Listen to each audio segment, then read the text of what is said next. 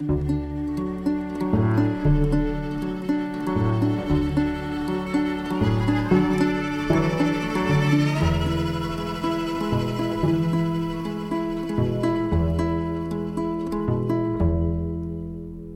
this is Past Caring, a podcast from the Library and Archive at the Royal College of Nursing, the RCN. I'm Frances Reid and I work on the RCN's public events and exhibitions. COVID has meant we've had to keep our doors shut, but you can still visit us virtually, where we've put lots of exhibitions and events online. Search for RCN Exhibitions and Events. As always, our aim is to shout loudly about the incredible and essential work that nurses do now and throughout the centuries. And so this is a podcast that uses history to understand how we think about health and care today. This episode is about women's health, and we're taking our 2018 exhibition, The Wandering Womb, as a starting point. One of my favourite projects, especially because it was shortlisted for a Museum and Heritage Award. Considering that more than 50% of the population are women, it might seem strange to think of women as a health category on its own, as if women's bodies are in need of special consideration, distinct from the rest of the human population. But throughout history, that's exactly how women's bodies have been seen, as strange, complicated, and misunderstood as a kind of second sex. Our exhibition looked into myths and misinformation around how people have understood women's bodies and minds, which is why we chose The Wandering Womb as its title. It comes from the idea, originally from the ancient Greeks, that ailments and illnesses in women must be a result of having a womb. They believed the womb could travel around the body, wreaking havoc and causing anything from tiredness to choking and even sudden death. The ancient Greeks might have started it, but beliefs that women are inherently irrational, over-emotional, or perhaps have unexplained bodily pain or symptoms, all because of their uterus, remained for centuries. Many argue women's health is still very misunderstood. So, in this episode of Past Caring, we're going to try and make sense of some of these misunderstandings and explore what role nursing has in challenging these long-held assumptions about women's bodies. We begin with Tracy Lauren. Tracy is Professor at the University of Essex and historian of 20th century Britain. She's currently working on a Wellcome Trust-funded research project with Dr. Daisy Paling, Dr. Kate Mahoney and doctoral student Hannah Froome. Tracy and her team have been using oral history interviews and materials, like women's magazines, to build a picture of women's health in the years between 1960 and 1990. When I spoke to Tracy, I asked her why this particular period of time was so significant for women's health and well-being. You have unparalleled changes in British women's lives at this time. So mass entry into the workforce, you have a resurgent feminist movement, a gay liberation movement. This is all against a backdrop of declining marriage and birth rates, rising divorce rates. You have new contraceptive and reproductive technologies like the pill and IVF. This whole shifting landscape of sex and relationships where, from a quite conservative morality in 1960, you see increasing numbers of people having premarital sex, a real emphasis on sexual liberation, then the kind of fear around the rise of HIV and so on, and lots of new family forms. I wondered what you have found was significantly different for these women compared to, say, their mothers or even their grandmothers in their 20s or 30s. We're interviewing women born between 1940 and 1970. So generally we're thinking about women who were coming to adulthood in the 60s and afterwards. Lots of these women had mothers or grandmothers who had grown up in the 1920s and 30s. And some of the things that people might think are different aren't so different. Often when I'm teaching students about this sort of area, they will say, so women started working in the post-war period. Actually, that's not true. Women have always worked. Working class women have always worked. But in that earlier time, there was an expectation that most women's lives would follow the same pattern. They would work until marriage, then they would stop and become full-time mothers.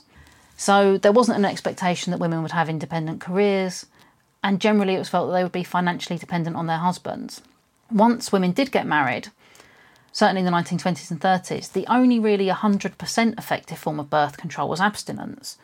That meant it was much more difficult to plan families, to space children and so on. And that has huge repercussions on the rest of somebody's life, not least in terms of how much money they have how economically secure they feel. And of course, all of those expectations I've spoken about are firmly heterosexual. You're talking about a point in the interwar years when really the possibility of a happy and healthy life in a same-sex relationship wasn't even acknowledged. Now, the women we've spoken to, especially those born in the 1940s and 1950s, have also pointed to very particular differences between their own and their mother's or grandmother's lives. Quite often the first thing they talk about is the fact that their mother, for example, was a clever woman who was very sharp and very interested, but she had no real access to education. They'll also point to things like the lack of labour-saving devices. So fridges, hoovers, washing machines, all of these things make an enormous difference to how much time and energy somebody has. And in the interviews we've been conducting lately, women are really bringing up the fact that they've had access to the NHS throughout their lives, where their mothers and grandmothers didn't. You know, they had family members who had to put up with quite chronic conditions because they couldn't afford to see a doctor. And again, I think because there's been so much emphasis on the NHS as a fantastic national institution lately, women are really reflecting on how much that has affected their own ability to live happily. That's really interesting, isn't it? How that kind of cultural change in the health landscape as well has changed relationships in the home. And as you said, on these day-to-day decisions that people are making. Yeah, I think what you see broadly over the period since 1960 is an increased ability to make meaningful decisions. That's true to different extents for different people.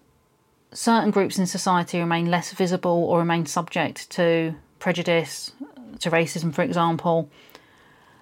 But by and large, there is a sense in which opportunities open out to women, both through education and through things like the contraceptive pill, so they are able to plan their own sexual and reproductive lives.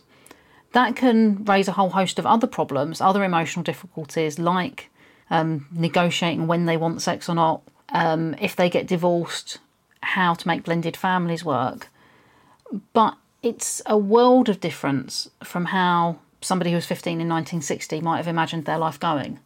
We talk a little bit about women's magazines as source material for this research that you're doing. Why are they such a brilliant piece of material for understanding women, and what might they tell us that actually is missed elsewhere in other types of material? Well, I think we're living in an age of the decline of print journalism at the moment, and so it can be quite difficult to think back and just realise how many women read these magazines. At the end of the 1960s, the two biggest selling mass market weekly women's magazines were Woman and Woman's Own. They had combined sales of nearly 5 million per issue. These magazines were read by women across all age groups, all social classes, and all areas of the UK. And so when you look at these magazines, you have direct access to what millions of women in the past were reading every single week. And they're a treasure trove of information about health and well-being. In the broadest sense, you have longer feature articles on, social issues like divorce, particularly. You have advertisements for over-the-counter remedies. You also have, of course, regular medical columns that are written by a doctor. You sometimes have a nurse column that deals specifically with questions about pregnancy, childbirth and parenting, and problem pages with agony aunts. So across those different columns, you have a full range of issues being dealt with, from fungal infections right up to the heights of emotional turmoil. Do you see differences in how doctors or maybe nurses or midwives and even men and women who are responding to these women writing in, do you see differences in in what kind of advice that they give? Well, this changes quite a bit over time. So in the 1960s, the doctor columns, the doctor is always male. He's always referred to as, say, Dr. Meredith, so with his surname. And unlike lots of formats in the magazines, this isn't a question and answer format. So it's not a reader putting forward a question that the doctor will then respond to. It tends to be a column where the doctor just explains in a very top-down way what a particular ailment means and how to treat it. And the doctor is always presented as right. You have around the same time nurse columns. They have a much friendlier tone, and they have a mixture of question and answer formats and straightforward columns. They're dealing with medical matters, but they are quite friendly. Then, of course, you have the problem page, where the agony aunt isn't supposed to have any professional qualifications at all. She's drawing very much on her sense of life experience, and she deals entirely in emotions. Agony aunts will always direct readers towards the doctor or nurse column to find out about medical issues. Over time, the tone of magazines becomes much friendlier across all of these columns. There's a sense that magazine editors want the columnists to communicate with readers on a less hierarchical basis. Still, by the 1990s, the doctors tend to be men, the nurses tend to be women. The advice that's being given changes really about 10 years behind social mores changing. So there's a sense in which it takes the morality of the magazine a bit longer than it does society to shift in a more liberal direction. But certainly by the 1990s, there's much more acceptance of premarital sex, much more direct advice on birth control, and much less blaming of women for particular health issues. Can you tell me a little bit more about those oral histories? And you mentioned that you've got some strong testimony about the nursing experience and care that these women have had during quite traumatic times for their health and well-being. The way we ask the questions is not just about health and illness, because we're trying to get this sense of well-being in the round. One of the questions we ask women who have had children, though, is about their experiences of pregnancy and childbirth. And this is often a moment in a woman's life where she really does come into contact with medical and health professionals to a much greater extent than at other points. So, we talk to a lot of women who were brought up not really to go to the doctor very often, to avoid it entirely unless they were, dying on their feet. But then when they become pregnant, they do have that contact. People have very, very varied stories, as varied as you would expect from a whole host of individuals.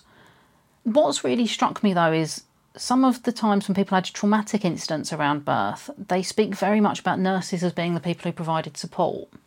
So one of our interviewees had a very traumatic experience where her baby had died in the womb, and she felt very let down by her male doctor and by the male doctors at the hospital when she had to go in and have an induced labour. But she spoke about nurses coming and sitting with her through the night, and that these nurses took it in shifts to come and check in on her and to hold her hand and, told her that they had had miscarriages. And she said that was one of the only things that really got her through one of the most terrible nights of her life. And it was very powerful to have that testimony to a shared female experience. Yeah, that's really interesting. And I think, nursing as a predominantly female profession, it's for these women, it's having other women around them who might understand or empathise, sympathise and identify the areas that aren't medical that they might need support for. Yes, one of the things that has come up across the interviews is just generally the extent to which emotional well-being wasn't really on the radar. Yeah.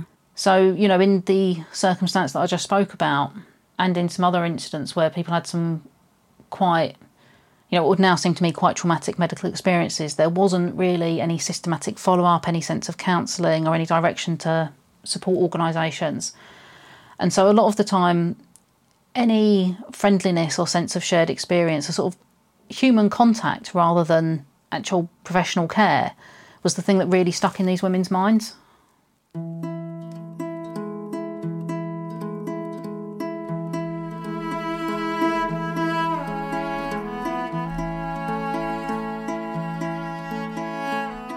Tracy Lauren.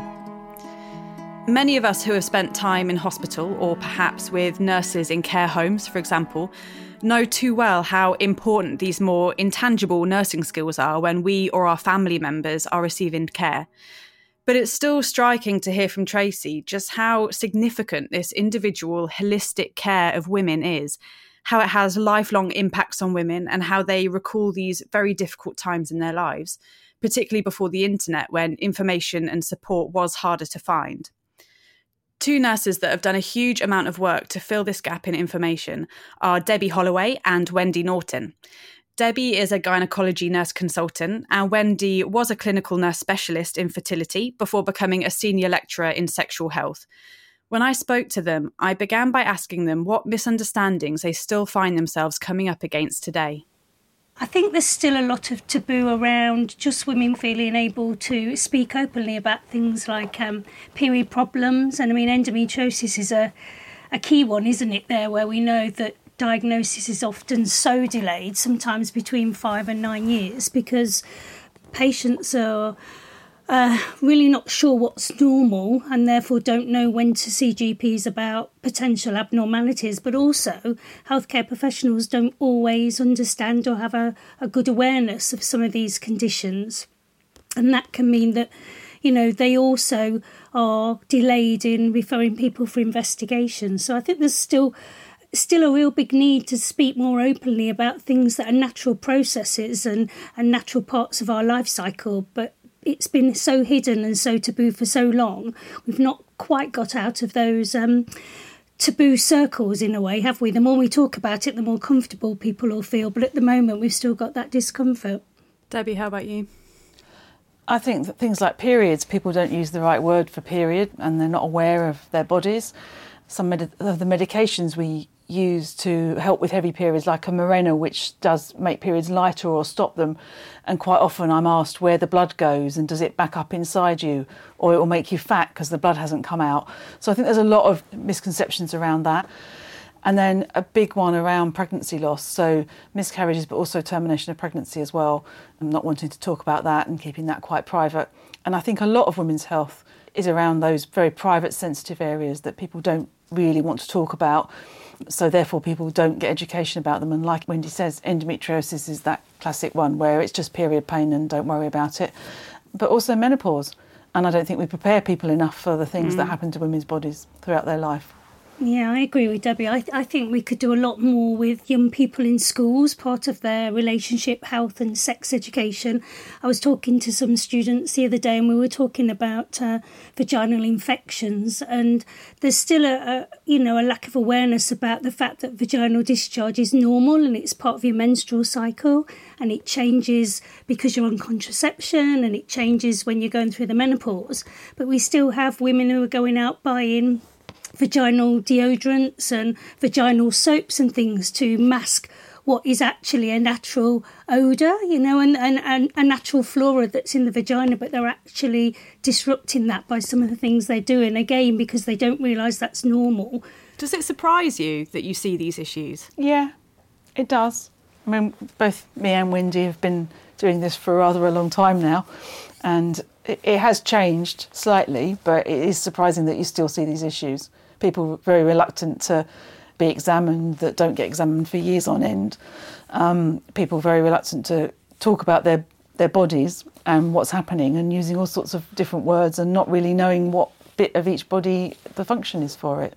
But yes, it is a surprise. And I guess it is surprising because we feel we are more open probably than we were perhaps 5-10 years ago. We think we're being more open, but perhaps we're not talking about the right things. So if you look at things like cervical screening, we know there's still a lot of women who aren't arriving for their cervical screening test because they think it's a test for cancer and they don't want to know whether they've got cancer or not. They'd rather not know, when in fact it's not a test for cancer, it's a test to check about cell changes that may turn into cancer in the future. So despite a lot of awareness and a lot of the campaigns that have been out and about raising awareness of all sorts of health issues, they tend to be short-lived. Or they tend to be aimed completely in the wrong direction, such as those for continence products, particularly after childbirth, and particularly with older women, you can get thinner pads. Rather than actually going and doing some pelvic floor exercises or having something done about it, you can just mop up the odour and the smell of wetting yourself, which is completely the wrong attitude to have. But yeah, so personal bugbear of mine.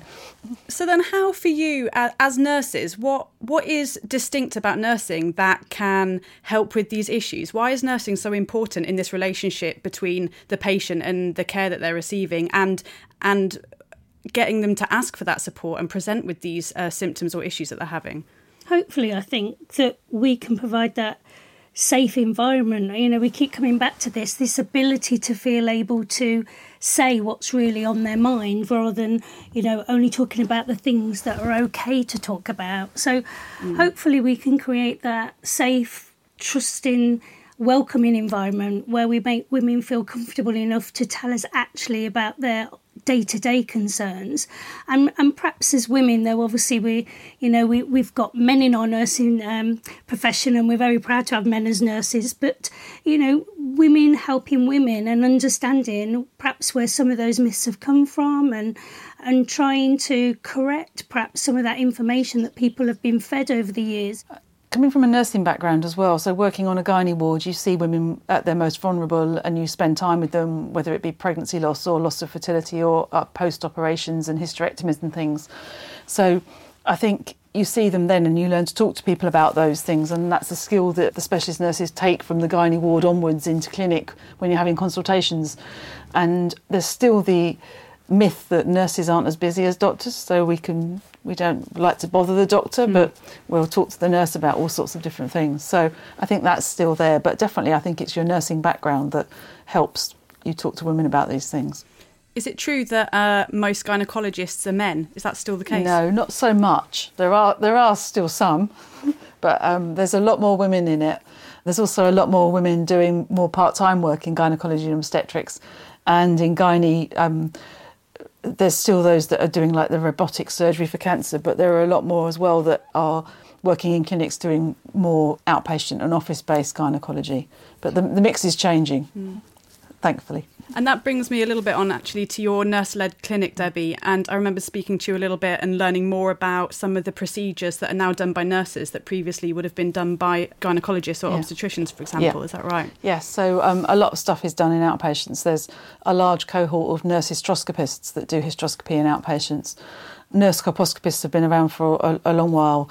If you look at other specialities, nurses are doing different things like cystoscopies as well. And what are some of those things? Can you explain some of those terms? So the hysteroscopy is when you put a camera in and look inside the womb, and then you can do diagnostic, or you can remove polyps if they're in there, or small fibroids. Colposcopy is for women that have had abnormal cervical screening to check. Cystoscopy is looking in the bladder. For contraceptive devices as well, so intrauterine devices, nurses do that in hospitals, and nurses also do that in contraceptive clinics too, contraceptive implants. So these are all things that have developed as nursing has progressed, and as nurses have looked at something and thought, actually I could do that just as well or possibly better. And particularly I find doing procedures on patients, I've learnt to do them when women are awake. So talking to someone while you're doing a procedure is something that you do as a nurse all the time. So you might be giving someone a bed bath, you might be catheterising or sorting out dressings and things, and you'll talk to them and you see it as a therapeutic conversation, and you carry that through into doing your procedures as well. Whereas sometimes the medical staff, if they've trained to do it on someone who's asleep, they may not have that skill that they can talk and do. How fascinating. And really impactful for that person's memory of that experience that could have been pretty traumatic. Yes. The only place that nurses can't do by law, as you probably remember from the exhibition, is anything to do with termination of pregnancy. But hopefully that will change eventually. Yeah, still very medicalised.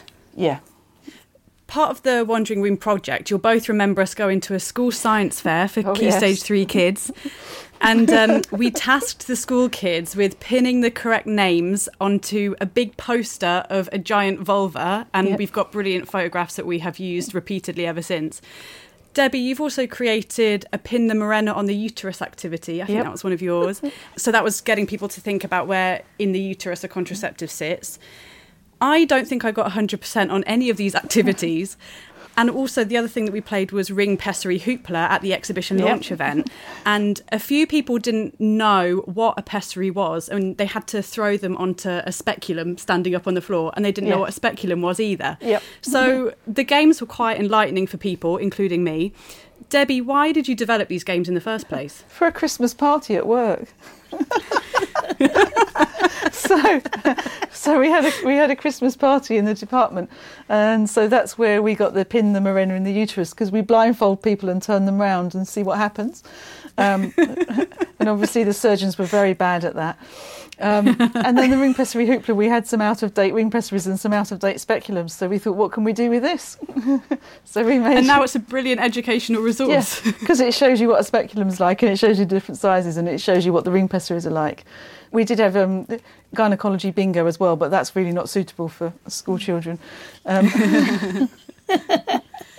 But I think those games, it just showed, as you said, Frances, people may not have known all the answers, but if you make it fun, people were keen to take part and have a go, and you get the opportunity then, don't you, to tell people what the right answers are, tell them why that's the right answer. I mean, at the school things, we had a lot of boys. We were questioning them on what they knew about periods and period pain, and I think sometimes people are fearful because they think it's something they should know. It's like if you go to sexual health and it's about condom use, people are very unlikely to ask you how to put on a condom because there's an assumption that as we become adults, we should know these things, you know. So people don't want to admit that perhaps they don't have all that information. So I think it's about us not making assumptions and being a bit more proactive in offering that and finding different ways of doing it. Yeah, definitely.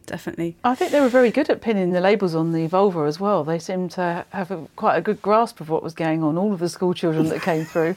They did. The boys wanted to prove a point, I think, didn't they? Yes, that they knew where everything was. But they were also quite interested in things like fibroids and dermoid cysts and things like that were going on in bodies, like the biology behind things as well. So Yeah, and we did have a lot of the students coming up asking for more information about getting into nursing, which is brilliant, and you know, that's the best we can hope for, really. Yeah. I want to talk a bit about this year. So we've chatted a little bit about how women find it difficult to find healthcare and approach their nurses or their doctors sometimes with some particular issues. Have you seen this worsen during the pandemic? Has it been exacerbated by so many inequalities that we have seen this year? Yes, it has definitely worsened. At the beginning of the pandemic, a lot of our services were just shut, particularly fertility and the assisted conception services were shut for a while. We carried on doing the work for gynae cancers and carried on doing work for urgent patients, then started to convert a lot of stuff over to telephone, which works well for some stuff in gynae, but not others, as you can imagine.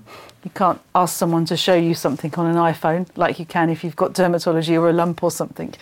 But yes, I think there has been a lot of problems accessing some services, which hopefully will get better. But I know that a lot of places have a long wait for operations particularly, and the age at which you can access fertility has had to be changed slightly to take account for the fact that people were referred before their 40th birthdays at the start of the pandemic and may not have been seen now.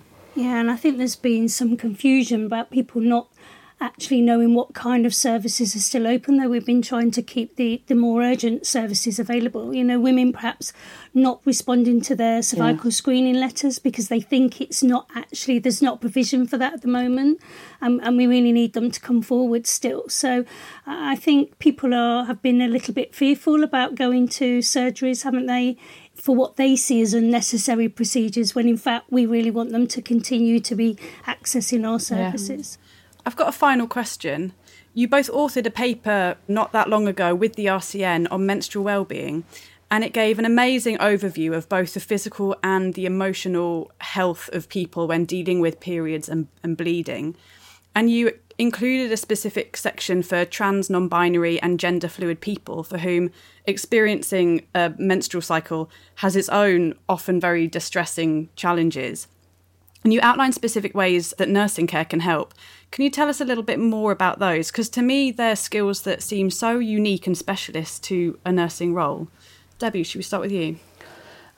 It's about treating everyone as an individual and about knowing what the problems are going to be.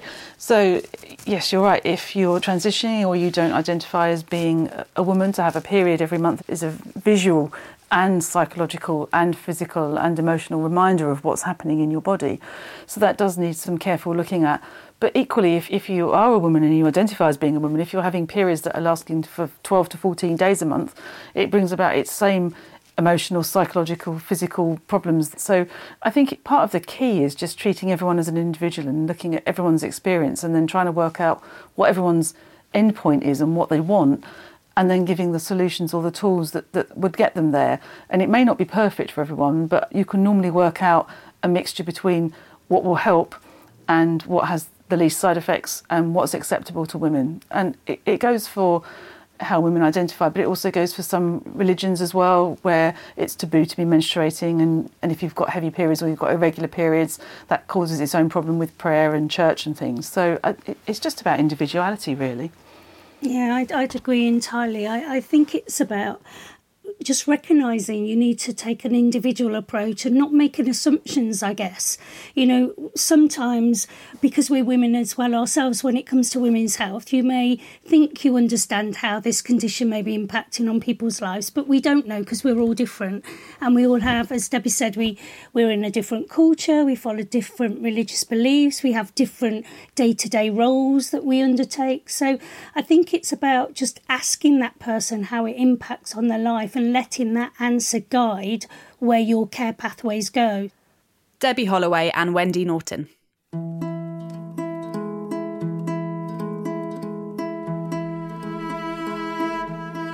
You're listening to Past Caring, a podcast from the Royal College of Nursing Library and Archive. If you want to find out more about the RCN's Fair Pay for Nursing campaign, visit rcn.org.uk or follow the hashtag FairPayForNursing on Twitter.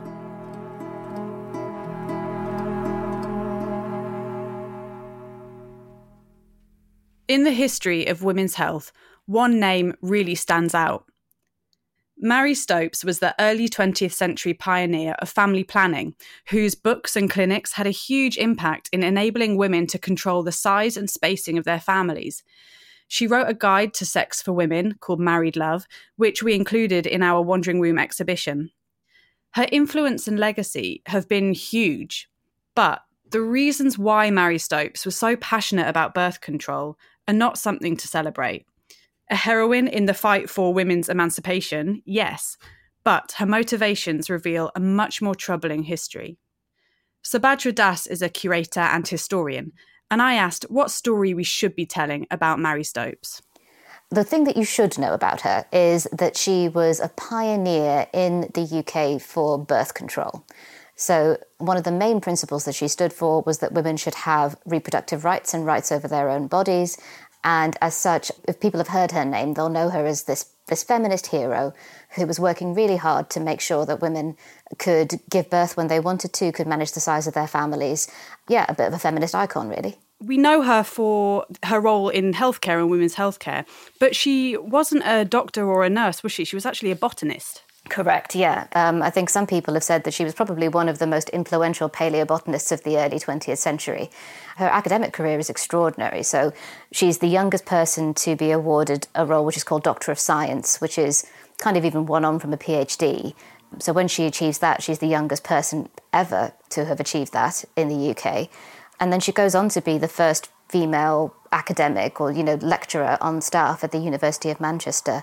This was her scientific background. Yeah, none of it is to do with medicine, anatomy, physiology. When it came to Carboniferous coal, yeah, she's one of the expert people who knows what she's talking about. When it came to the human body, probably really a little less so. So with that track record, it's kind of clear why she is known as this pioneer. And even if people don't know much about her, they will probably recognise her name. But there's a part of her that a lot of people actually, I don't think, know very much about. And it fed into her work and it drove her ambitions. Can you talk a little bit more about that? Yes, absolutely. So the main driving force behind why Stopes wanted women to be able to have control over their own bodies is because for her, birth control was one of the main pillars of eugenics. So she herself was an avid eugenicist from quite a young age. Eugenics is the idea, based on some scientific principles, that it's possible to breed better people. And for Stopes, this was the goal, right? The idea was that within British society, there were people of higher and lower quality. As far as she was concerned, that would be equating to class. And she's living in a time period where, there's quite an explosion of population among the working classes coming out of the Industrial Revolution. There's a growing urban class of people. And as a middle-class woman, she's concerned about this. At the turn of the 20th century, eugenicists, mostly male eugenicists, their idea about how to improve the British race from a technical point of view was that middle-class women like Stopes should be having more babies in order to counteract the increasing population of working-class people. And for Stopes, this is a huge threat because at the time, childbirth, it's as dangerous as going into war. A woman giving birth to a child at this point in history has as much of a risk of dying as a soldier on a battlefield. So she is part of a group of women or a particular part of a social movement of middle-class women who said, you know what, actually maybe really the thing to do is to restrict the working class people from having children. And so that's her primary motivator, and it's what guides her in terms of the work that she did in terms of setting up and advocating for birth control.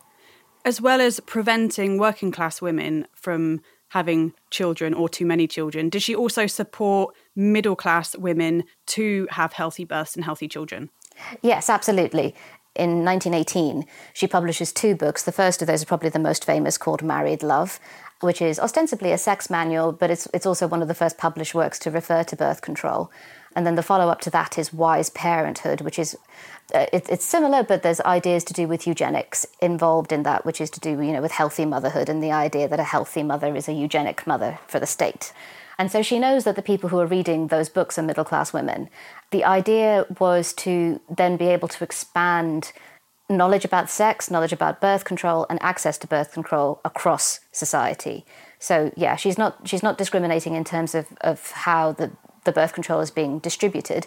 It's just the goal that she has in mind is a bit more specific. So what was eugenics exactly? And was it a common belief system for people at that time? Yes, it absolutely was. So I think when most people hear the word eugenics, they immediately think about the Nazis and World War II and horrible, atrocious acts like the Holocaust, which was like the systematic wiping out of whole populations of people. But really, in the advance of that, the Nazis didn't pull their ideas out of the air. They pulled them out of what was really quite well-established science in Britain, in the United States, and in Europe. Eugenics is the idea that scientific data gathering about humans and the quality of, human physical capability and also physical appearance, that kind of information being gathered should feed into the government, who should then come up with programs for improving the quality of the race. So really, before the Second World War, eugenics is an international, enormous socio-political economic movement. So we're talking about people on the left and on the right. So Winston Churchill, for example, was a eugenicist, and he tried but failed to implement legislation that was to do with involuntary sterilisation in the UK. Who else? So like famous writers like H.G. Wells, George Bernard Shaw. Really, pick a famous name from the first half of the 20th century, odds are they were a eugenicist. So you mentioned earlier her 1918 book, Married Love. And something that I've been thinking about recently is a conversation that we had in 2018, I think, when the Wandering Womb exhibition was launched. And we had Married Love in the display. And it had a very short caption alongside it, the date, the title. We had a line about Marie Stopes as a pioneer and a little bit of explanation about how this is her text about happiness in marriage through sexual satisfaction, pioneer of birth control.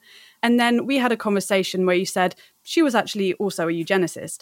And that was neglected on the caption that we wrote. And it was an excellent point, and it made me think a lot, and I think a lot of museum professionals are thinking about this, is what we choose to include when we do have a very short amount of space or time to tell a history. And the book was liberating for many women, and it was shocking at the time, but this piece of information is often neglected. So when we're looking at history and presenting it, how do we reconcile these conflicting aspects of a historical figure? Well, first of all, credit to you for being open to this discussion. I think really step one is acknowledging that there's a problem and then trying to find ways to fix it. So, I'm encouraged by the idea that, that we can start to change the stories we tell. I think the trick of it is almost there in the language and the way that you phrase that, so the conflicting aspects of a person. If Marie Stopes were on the line today, and we were talking to her, I don't think she would see any conflict at all in her mission. These two things, as far as she was concerned, was exactly the same thing, that the health of individuals fits into a wider picture of the health of the nation. And to me, that's the nature of, I think, how we need to be thinking about all of these things that are branded, difficult histories, complicated histories, contested histories, is that we've only been telling one part of the story up until now. What we need to do is to widen the frame and tell the whole story. So Marie Stopes and the development of birth control, it isn't the only example by any means of racist practices and research in the history of women's healthcare. Many of us, for example, would have had experience of a speculum, and some might have heard of the Sims speculum, but we might not know about it. So James Marion Sims, who was an American, is known as one of the fathers of gynecology. but parts of his research involved deeply unethical, distressing practices. Can you tell us a little bit more about that? So brace yourselves, this one. I mean, any woman who has ever had a speculum inserted will know that it was probably something that was designed by a man. But the story of James Marion Sims is a particularly horrific one. In addition to designing the speculum, he also came up with a technique for treating, I'm going to end up mispronouncing this, so apologies, but I think it's vesico-vaginal fistula. That sounded right. As long as it sounds right, I suppose we're close enough. So this is a condition that's caused during childbirth, which is it's essentially a squishing of the tissues. The baby's head, when pushing out of the vaginal canal, causes the tissues to be squashed, and that can cause degeneration or disintegration of the tissue between the vagina and the urethral wall, which means that women aren't able to control the passage of their urine and sometimes also the passage of fecal matter as well. So just from that description, it's a horrific thing to happen. In some ways, it's a good thing that he came up with a way of treating it. But the way that he came up with treating it was by conducting experiments on enslaved black women. And these were women who were enslaved on his own estates. They were women who were lent to him by neighbouring estates as well. Some of the names that come down to us are Betsy and Anarcha. And the story of Anarcha is really quite horrific because she had multiple procedures performed on her. All of this was done without anaesthesia. And I think the important thing to point out here is that these women were enslaved women, which means that they want a condition of being enslaved is that you are not able to consent to the things that are happening to you. So I think, and Sims isn't alone either. There's much of the history of medical advancement that is built really on a pile of the bodies of black people. So this is the nature of how some of these medical advances have happened. And I think it's important that people know these stories, that they say these women's names, that they know who they are, because they paid a really, really horrendous price in order for other women and future women to be able to live healthily and safely. Yeah, I agree. And I think it's interesting that these kinds of histories are not just in our museums or in our statues in the streets, for example, like we've seen this year, but they're in medicine and healthcare. They're in the equipment and the treatments that we receive today. Entirely. And we need to think as well about, what does that mean for how women's bodies are perceived in medicine? The course of the 20th century is, a series of differing attitudes to whose data is collected. And it goes from being almost entirely male to sometimes being almost entirely female, and then women are completely left out again. Caroline Criado Perez has written about this in her book Invisible Women, which is that, the medical standard is the male body. And, I used to curate a pathology collection. And when I was looking at that, the condition of being female is essentially pathologized. Things like pregnancy are considered medically to be things that go wrong with the body. So we've talked about eugenics and we've talked about historical sexism there as well. So how valid for you is this argument that you hear a lot that some of these people were just simply products of their time? Yeah. So this can be quite triggering for people like me who are historians of eugenics, because I think sometimes that phrase and that expression is used to shut down an argument, which is the argument that I'm making, which is that this is the whole of the picture of history. These are aspects of these individuals from history, and we need to look at the whole story. So when someone says, oh, they were a product of their time, in a way, to me, that sounds like shutting down the discussion of, well, we're not allowed to talk about the bad bits. It's dismissive. Exactly. But also, as an argument in and of itself, if I'm going to give that person credit for using that phrase as a means of not shutting me down, it doesn't really hold water as an argument in itself. Because if it were the case, I don't think it's that we suddenly sort of magically wake up in the modern era and suddenly decide to be not racist, not sexist. The reason why we hold those attitudes today is because of generations of activists, generations of intellectuals who have held contrary views to the mainstream, to the patriarchal mainstream. And it's their work and their sacrifice and their activism that we hold our positions on today. And if we're thinking about John Marion Sims and the enslaved women that he practiced on, if you argue everyone was a racist back in the day, everyone believed in slavery back in the day, go and talk to those black women and see whether they agree with the idea of slavery. So that is another real problem with the argument of everyone was back in the day. I think the definition of everyone in that particular argument tends to be very limited. Subhadra Das. Thanks for listening to me, Frances Reid, and all my guests on the Past Caring podcast from the RCN Library and Archive, produced by Natalie Steed. In episode 3, we're delving into the world of public health nursing. I'll be talking to nurses and historians about why public health nursing is so important to our daily lives, and we'll take a look at vaccinations, now during COVID-19, as well as a historical view. Subscribe wherever you get your podcasts or find us at rcn.org.uk/what's on.